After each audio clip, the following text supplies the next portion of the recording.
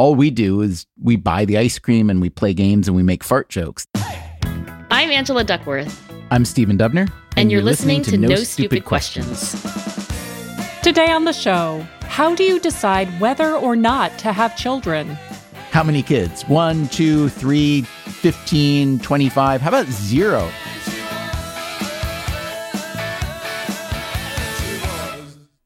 Stephen, I'm going to read you an email from a listener whose first name is Ian. Are you ready for it? I am. And hello, Ian.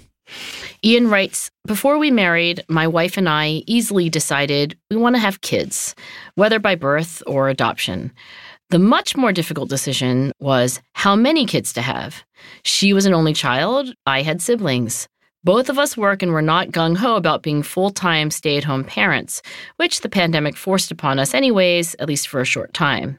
Gone are the days of needing to create workers for the family farm, and at least in many countries, there's a relatively high likelihood that each child will make it to adulthood. I imagine there's a very complex algorithm that shapes what the answer is to how many. Do you have any insights on this? Gracias, Ian. Oh, wait, Stephen, I just have to read you the PS. We have one daughter, almost 3, and are working on a second, and ideally last child. Gotcha. Okay, they're underway. As for Ian saying, I imagine there's a very complex algorithm that shapes the answer. I guess I would say, yeah, there is.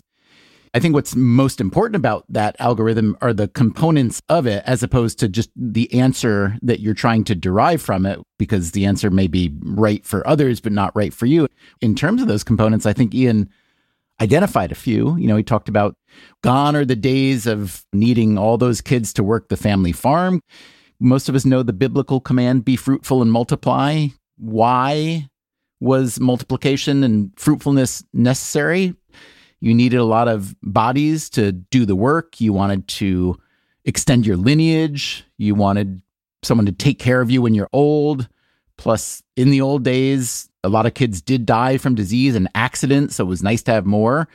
And so much has changed, obviously. And these changes, I mean, if you look at global fertility rates, especially in richer countries, but even more and more in less rich countries, you see those changes reflected unbelievably starkly. So it's worth remembering that we didn't really populate the world very much for the first many centuries. You mean like the percentage of land mass that was inhabited by human beings was small? Is that what you mean? The world population just didn't grow. I'm reading here, there was negligible net growth during the first 100 or so million years of human habitation, a very low but persistent rate of growth, to double the world's population during the period from about 200 BC to 1100 AD. So it doubled over those 1300 years. But then a much faster population doubling during the next 6 centuries. So that's amazing. We got over 1 billion by 1850, but then it doubled again during the next 100 years. Wow. And then even more. I mean, look, we're at 7.7 billion now. So the rate of growth has been astonishing. That said, the fertility rate has been falling. Fertility rate meaning essentially how many babies a given mother is expected to have over the course of her lifetime. The story of the fertility rate in the US alone is really wild. If you go back to the year 1800 in the US, what would you guess the fertility rate of an American woman was? 1800, so like right after the Revolutionary War. I'm going to guess 8. That is such a good guess. 7. It's a lot of kids. The average woman of childbearing age would have had 7 children over the course of her lifetime. But by 1940, okay, so this is 140 years later, the fertility rate had fallen to 2. That is insane. Now, keep in mind, that's coming out of the Great Depression. So that certainly had something to do with it. We're also entering World War II. So 2 good reasons for the fertility rate to have fallen. What does war have to do with it? Just that they're not home to make babies. Is that what you're saying? I think they're not home to make babies, and recessions are not good for baby making. And then after World War II, the rate shot up. We've heard of the baby boom. But that was the modern peak. As of about 1960 or so, then we began to drop. And it dropped steeply until around 1980.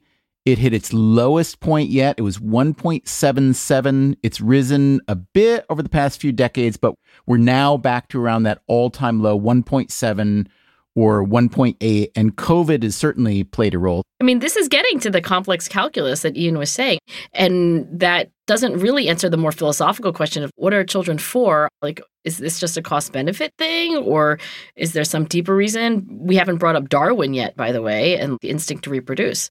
So what do you think children are for? You have a couple? Why'd you do that? I would have had more, but I had this weird molar pregnancy thing where I wasn't really pregnant, but my body thought I was pregnant. At any rate, I wasn't able to have a baby for another year while I cleared all that out of my system. And I was a little older. But honestly, Stephen, if you could have 3, wouldn't you have 3 instead of 2? I would have 3 if I could instead of 2.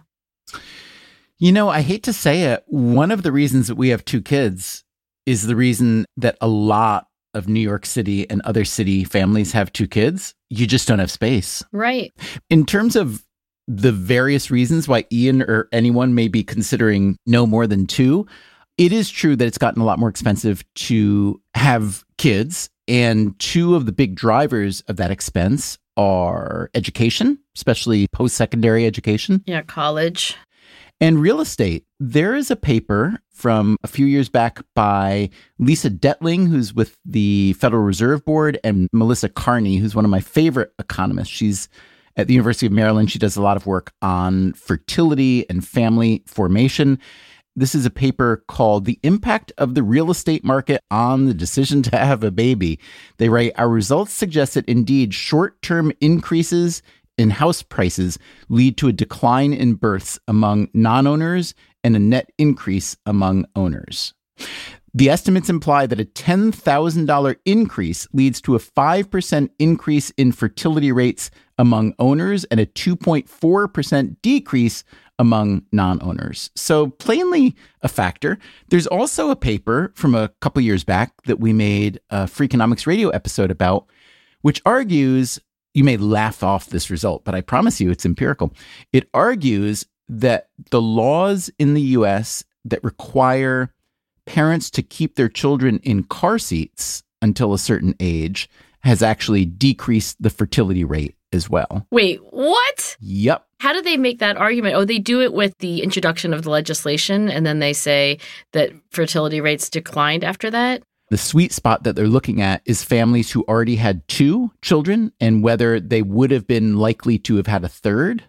And it turns out that it's really hard to fit 3 car seats in a car without getting at least a minivan. That is so true. And then the minivan costs more, et cetera, et cetera. So they argue that it did have a small but noticeable downward effect on fertility rates. Are you the one who told me that Elon Musk designed the Tesla to be able to fit 3 car seats in the back because he has triplets? I didn't. Is that true? I don't know. I feel like there's at least a 60% chance that that's true. You know, I have this postdoc who's coming to work with me next year named Asaf Mazur. And he did his PhD with Wendy Wood, who's the reigning queen of habit research. He is interested in friction and the idea that even little tiny amounts of friction can actually have a surprisingly large effect on decision making. And maybe the kind of like, well, then we'd have to get a new car.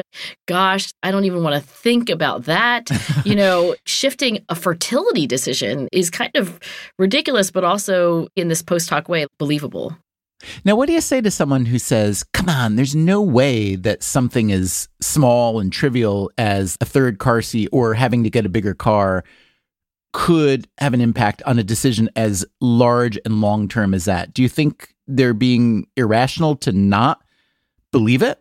I think we discount these friction factors.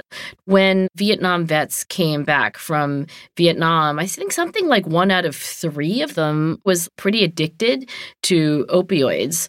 And by the way, there was a lot of other drug use that was going on in Vietnam. But when you came back to this country at that time, it was very difficult to get opioids, but it was pretty easy to get marijuana. What's interesting is that the rate of addiction went precipitously down in heroin and opioid use, but not for other drugs. Just think about how addictive opioids are. So the fact that the friction of like, where would I get it? I don't know anyone who's actually dealing.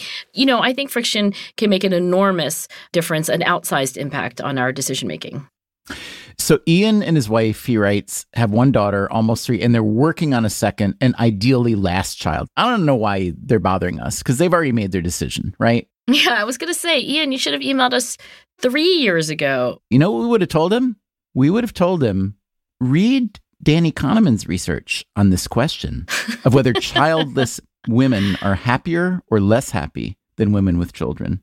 Do you know that data? I believe he did one of his early day reconstruction studies. This is where you reconstruct 24 hours in your life, usually the last 24 hours in your life, and you divide it into episodes. You rate those episodes on what you were feeling at the time. Famously, commuting is rated really low, but also quite low on the list of well-being or happiness is taking care of your kids. It's not just Danny Kahneman. There's been a lot of research in the last 8 years on happiness. And when you ask the question, what are children for? I'm not sure every parent would say, well, they're there to make me happy. That's why I'm having children, just to be happy. But I do think it's relevant. It's got to be an input into the calculus here. And the happiness research on parenting is very mixed. There were papers that came out over the last decade that said, did you know that parents are less happy than non-parents, matched on all these variables? Then there were other papers that came out.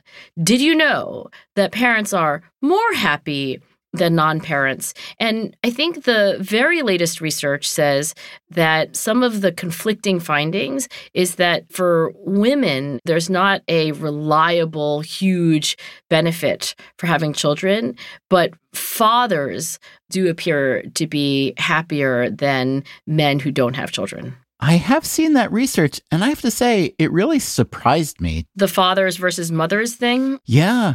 This is a paper called Parenthood is Associated with Greater Well-Being for Fathers Than Mothers. That one stopped me in my tracks. Did it not you? Oh, it was not intuitive to you that fathers would get more happiness out of having children? Absolutely not. Why is that? I guess because in our family, but also in the family I grew up in, and in my wife's family, and in many, many, many other families I know, while the fathers are loving, around, et cetera, et cetera, et cetera, the bond between child and mother seems so much stronger. Now, on the other hand, a lot of the home care and a lot of the hard stuff does fall to the mothers. All we do is we buy the ice cream and we play games and we make fart jokes. That's fatherhood.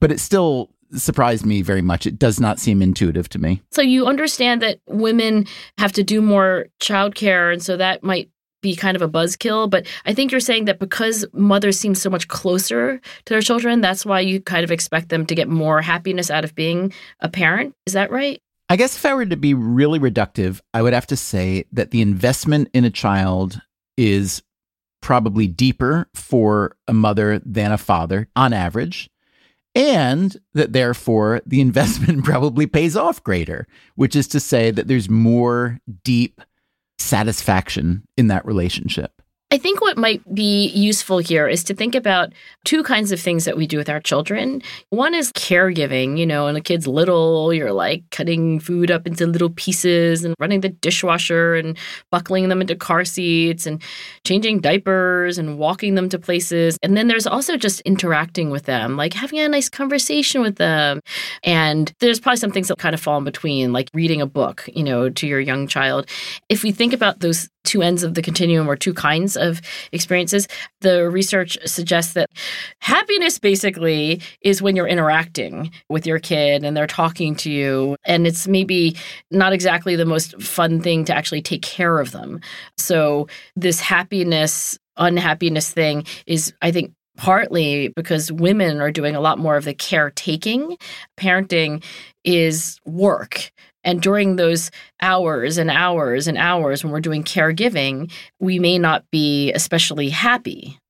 That makes a lot of sense. And again, this goes back to the conversation we had last week about happiness generally and how reliably can we measure it and so on. So I guess it shouldn't be any surprise that there's a lot of nuance around this conversation as well. And a lot of conflict. Like you said, the findings are really mixed. For instance, despite that happy father research we talked about earlier, which stated explicitly that men with children are happier than men without children. And I'm assuming they're controlling for selection there.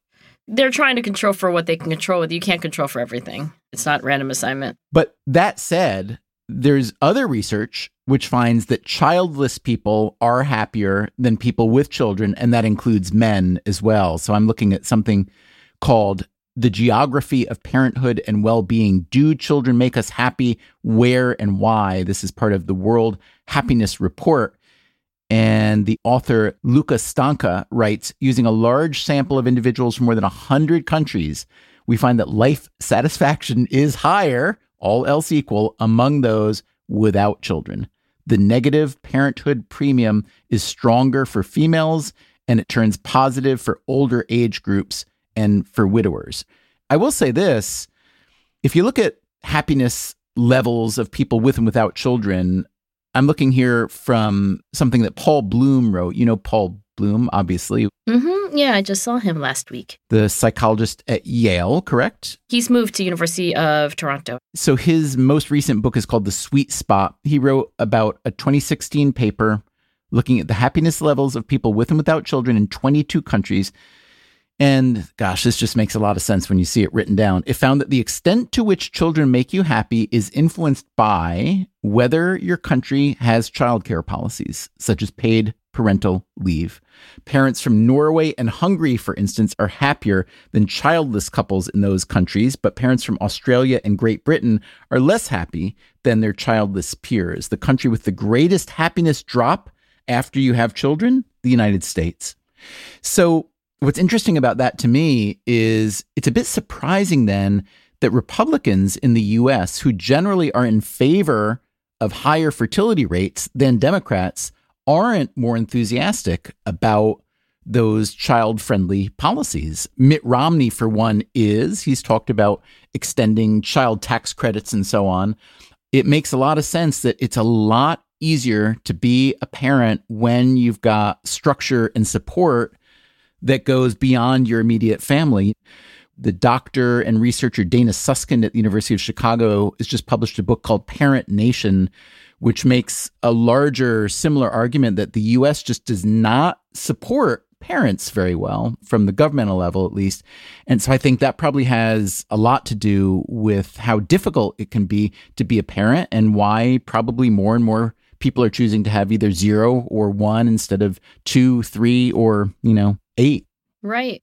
If you really want people to have children, then you do have to think about those two things that parents do. Like, they interact with their children, and research shows that generally people are happy when they're interacting with their children, but they're caring for their children. They're doing the work of parenting. And when they are being asked to do that work, but also hold a job and also do all the other things, that's stressful and not something that people necessarily find happiness producing. So this public policy question is very related to the psychology.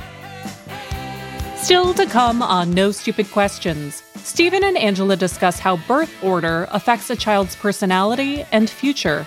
You're like born into this family, and the other two humans, they're pretty sophisticated thinkers, but then it's kind of diluted by this idiot, your sister or brother.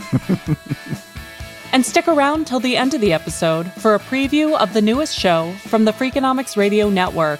For hundreds and hundreds of years, until the 18th century probably, dogs really weren't even legal things. They weren't even property.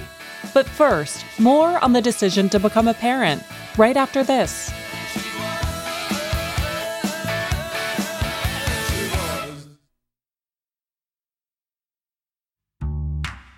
Before we return to Stephen and Angela's conversation about modern fertility, let's hear some of your thoughts on the subject. We asked listeners to let us know the factors that affected their decisions to have kids. Here's what you said.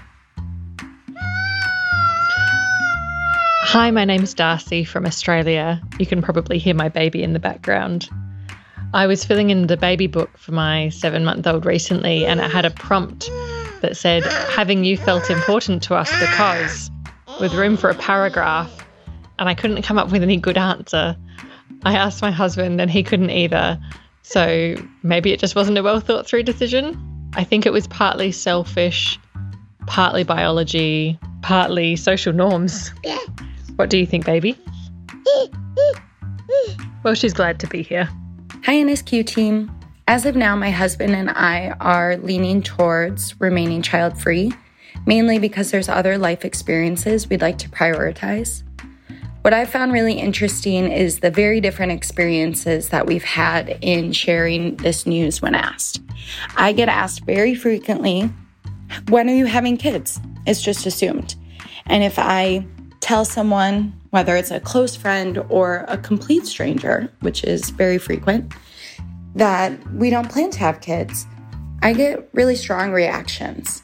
And they've really made me question the value that I'd bring to society as a woman if I'm not a mother.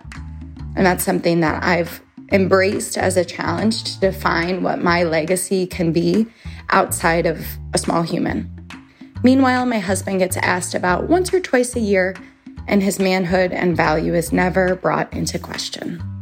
Hi, Stephen and Angela. So for context, I'm a single male residing here in Malaysia.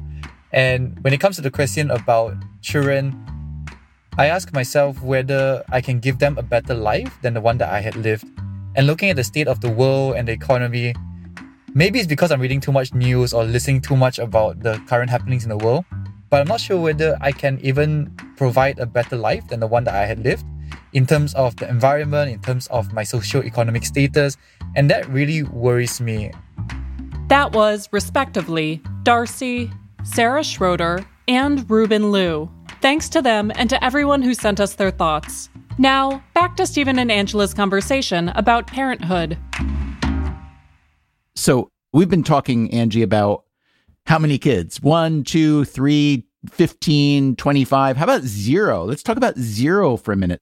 Do you feel that having children in many or most cultures is a sort of societal habit that one is encouraged toward and made to feel lesser than if one doesn't go that route? Do you feel that women, let's just say in this country at this time, do feel social pressure to have children, or do you think that's fading?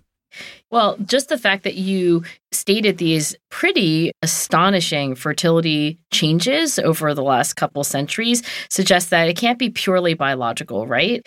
We wouldn't be having like 1/4 the number of children as we had in our great-great-great-grandparents' generation if it were all biology. So there has to be a cultural piece of the story, and maybe a much bigger cultural piece than would be intuitive. Now, is culture telling us that we should be having babies, but it was telling us even more that we should be having babies 100 or 200 years ago? You know, there was a pretty strong cultural norm of having children, having a lot of them, or, you know, not having one, woman at home raising the children, the guy at work. I think things are different today. There might be some cultural pressure to have children, but dramatically less.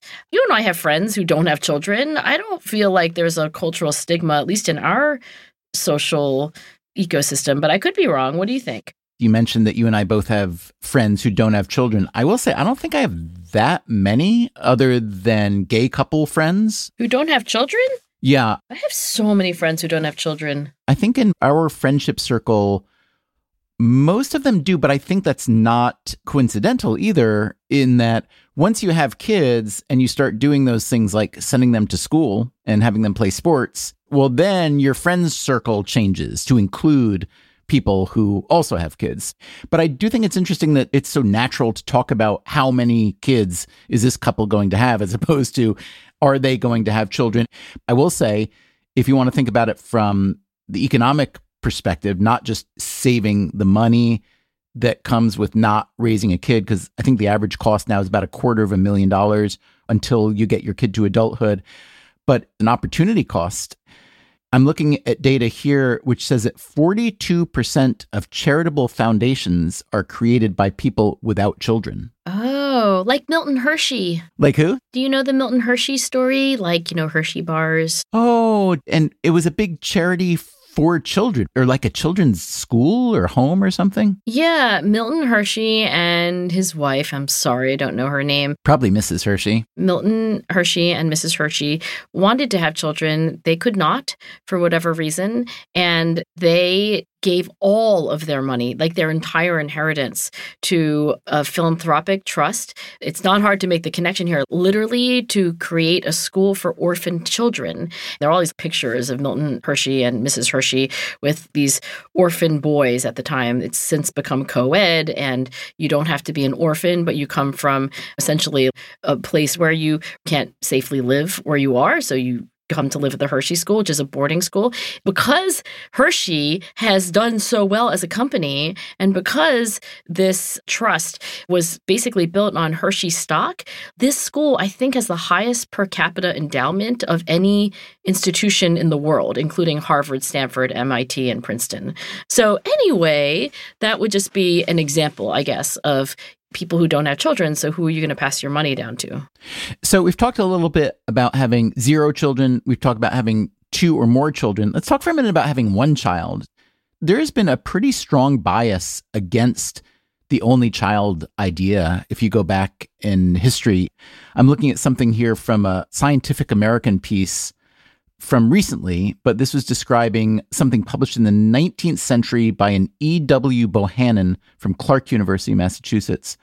This was called A Study of Peculiar and Exceptional Children.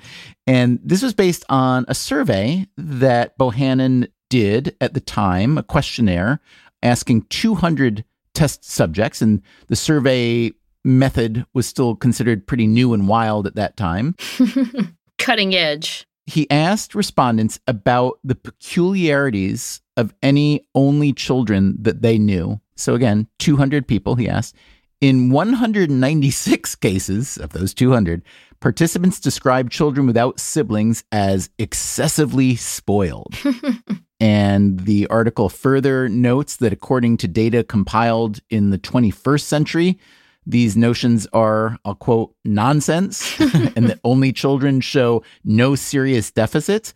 But tell me what you know about the only child concept. Does it necessarily result in a sense of entitlement or spoiledness? Does that child miss out on things from not having siblings? Or you could imagine there are more resources devoted to that child and maybe they'd be better off. I think there might be some research on this in China. Sometimes they say like the little emperor, because like if you have an only child and if that's a son, there can be this excessive doting. And by the way, unhappy footnote to that, which is that at least for periods of history, the male-female ratio in children in China was not 50-50. And you're like, what? How could it be? Well, it's because if you don't get a boy, you can kind of get rid of your girl. Selective abortion, yeah. Yes, exactly. Or, adoption or abandonment. And not just China, we should say. In India, it's been a big issue. The economist Amartya Sen wrote years ago about these millions of missing women and girls in India and elsewhere. So obviously that survey done all the way back then was just basically about stereotypes, because it's like, hey, what do you think of only children? Yeah. I know the birth order research includes the only child research, because the birth order research in psychology asks, like, what about if you're born first? What about if you're a middle child? What about if you're the last born? And interestingly, in a lot of that research, children who are separated by a gap of about 5 years, which is the case for me, are considered only children. You kind of start over again. And I think the logic is that you're effectively growing up as an only child, which felt like how I was growing up, actually. My sister was 5 grade levels above me. My brother was 8. Before middle school, my brother had left. For a lot of my childhood, I was just hanging out with my parents.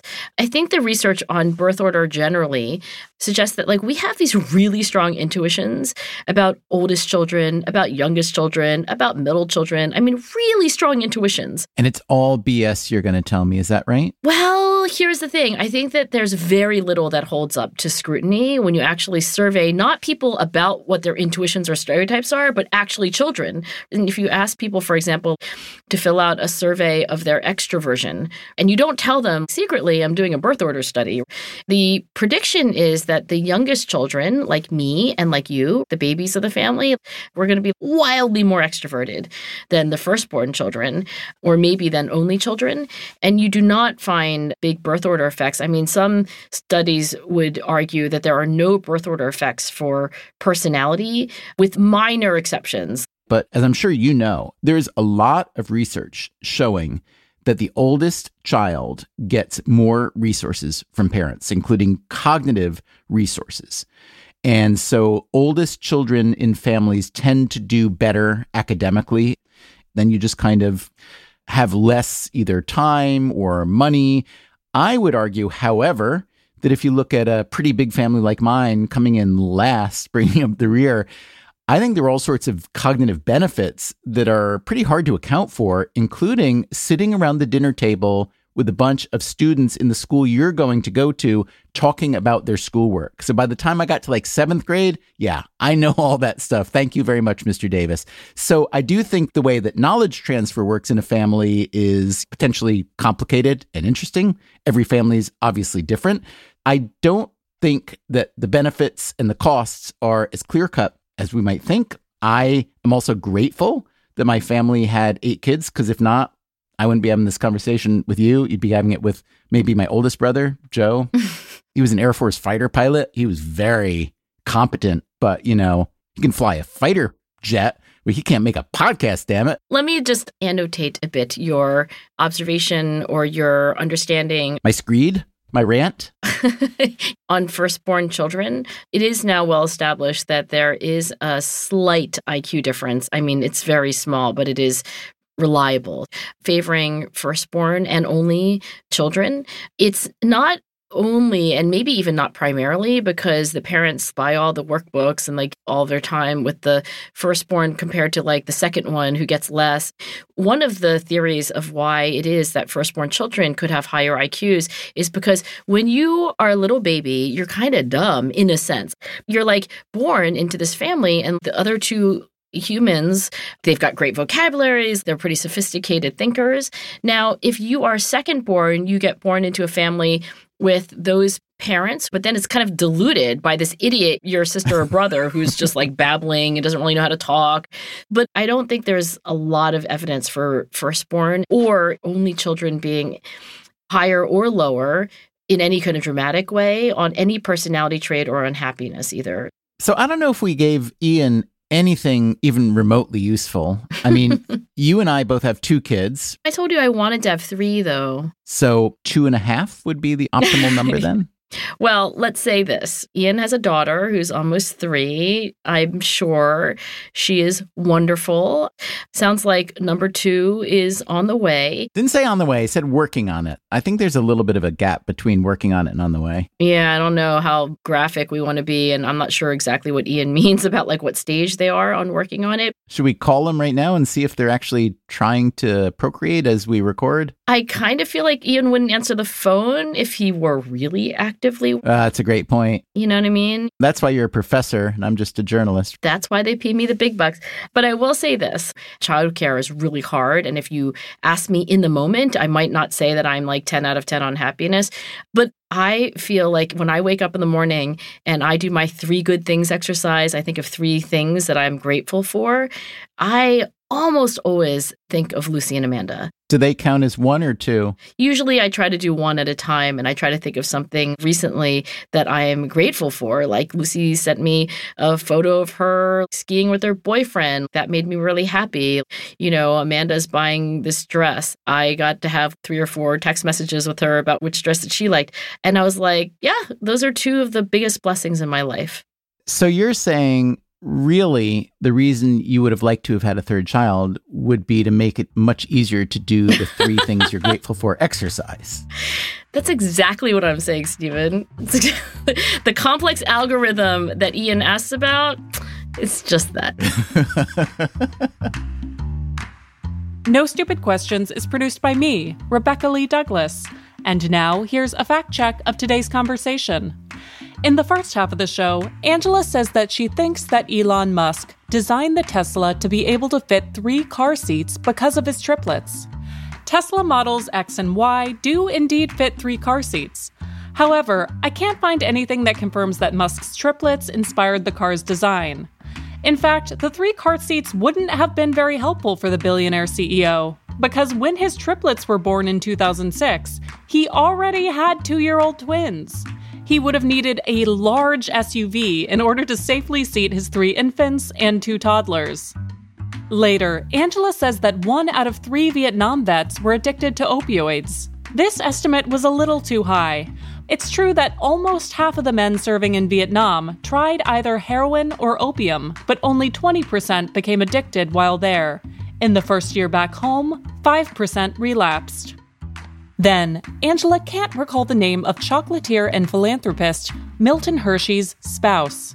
Catherine Sweeney Hershey, or Kitty, created the Hershey Industrial School with her husband in 1909, now the Milton Hershey School.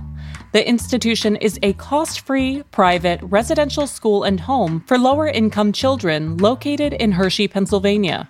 With $17.4 billion in assets, it's currently the wealthiest K-12 school in the United States. It spends roughly $90,000 a year on each of its 2,100 students. Finally, Stephen and Angela were responding to Ian's question about the decision to have children and how many. I should note that the number of children a given couple has is affected by many factors outside of their control, including physiological elements like age and fertility, and social ones like availability of contraception and reproductive health care. That's it for the fact check. Don't forget to stick around until after the credits to hear a preview of the newest podcast from the Freakonomics Radio Network. It's a show about dogs called Off Leash, and the first episode features Stephen, Angela, and a scratch and sniff smell test. Coming up next week on No Stupid Questions, is being a copycat really so bad? Why not plagiarize someone else's personality if there are features of that personality that you like more? That's next week on No Stupid Questions. For that episode, we want to know, what aspects of other people's lives have you copied? And how has it worked out for you? To share your thoughts, send a voice memo to nsq@freakonomics.com with the subject line, Copycat. Make sure to record someplace quiet, and please keep your thoughts to under a minute. No Stupid Questions is part of the Freakonomics Radio Network, which also includes Freakonomics Radio, People I Mostly Admire, and Freakonomics MD. All our shows are produced by Stitcher and Renbud Radio. This show was mixed by Eleanor Osborne. Our staff also includes Allison Craiglow, Greg Rippin, Gabriel Roth, Morgan Levy, Zach Lipinski, Julie Canfer, Mary DeDuke, Ryan Kelly, Jasmine Klinger, Emma Terrell, Lyric Bowditch, Jacob Clementi, and Alina Coleman.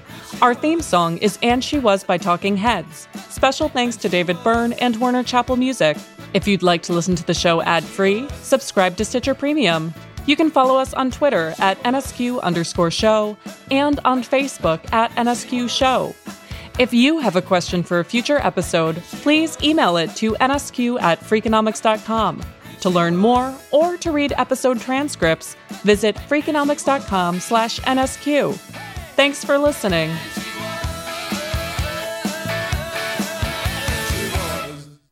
So check this out, Angela. The average parent will display almost 1,000 images of their child online before they reach the age of 5. Oh my God. 200 pictures per year. So these days, more than farmhands or legacy builders, kids are just social media props. But that's, important. The Freakonomics Radio Network, the hidden side of everything. Stitcher. Come on, big girl. You ready to go? My name is Alexandra Horowitz. I'm a scientist and a writer, and my subject is dogs. I run a lab studying dog cognition in New York City, where we observe the behavior of the local dogs and their persons. And I've written several books about what it's like to be a dog and the Umwelt of dogs, how they perceive the world around them. Now I invite you to join me on my new show, Off Leash, where we dive deeper into the dog's world. For each episode, I've invited an interesting person and their dog on a walk. And then we'll see where the walk takes us. Because in my experience, things happen on walks, especially on a walk with a dog. Okay, we've somehow ended up at a dumpster in a parking lot. This is kind of like walking a dog, kind of like water skiing. I'm mostly being pulled here. Oh no, there goes the ball. Oh, Buck. Each episode will explore questions about the nature of living with dogs, like what does it mean to own a dog? For hundreds and hundreds of years, until the 18th century probably, dogs really weren't even legal things. They weren't even property. Are the names we give our dogs meaningful to them? Pop-Tart the pit bull, she was enthralled by the sound of her own name. It was one of those things that really stuck in my brain, just how much she enjoyed listening. And what is it like to experience reality primarily through a sense of smell? His little nostrils would be twitching from side to side. And when the wind blew and carried the odor of the scat on it, he would just snap into action. I interview other dog scientists from around the world about their research. I began to think about how could we turn this into a scientific study without actually demolishing anybody's house and doing them any real harm. And you'll hear from some of my sharpest friends, including a few familiar voices from the Freakonomics Radio Network. He has big, long legs. Kind of reminds me of Scooby-Doo a little bit. I'm all about dogs, and I never run out of questions about these joyful, mysterious animals. But Off Leash is also about the people at the other end of the leash and the nature of the relationship between us and the dogs who walk by our sides. It's about living with and among all animals and the curiosity and reverence that they can inspire in us. If I'm willing and patient enough to slow down and watch that, it's like I'm piggybacking on his superpower. Off Leash is part of the Freakonomics Radio Network and coming soon. You can subscribe now on Apple Podcasts, Spotify, Stitcher, or wherever you get your podcasts. You're such a good girl. Come on, we're walking. Come on. You're too heavy for me to carry you, Coco. I can't do it. I cannot do it.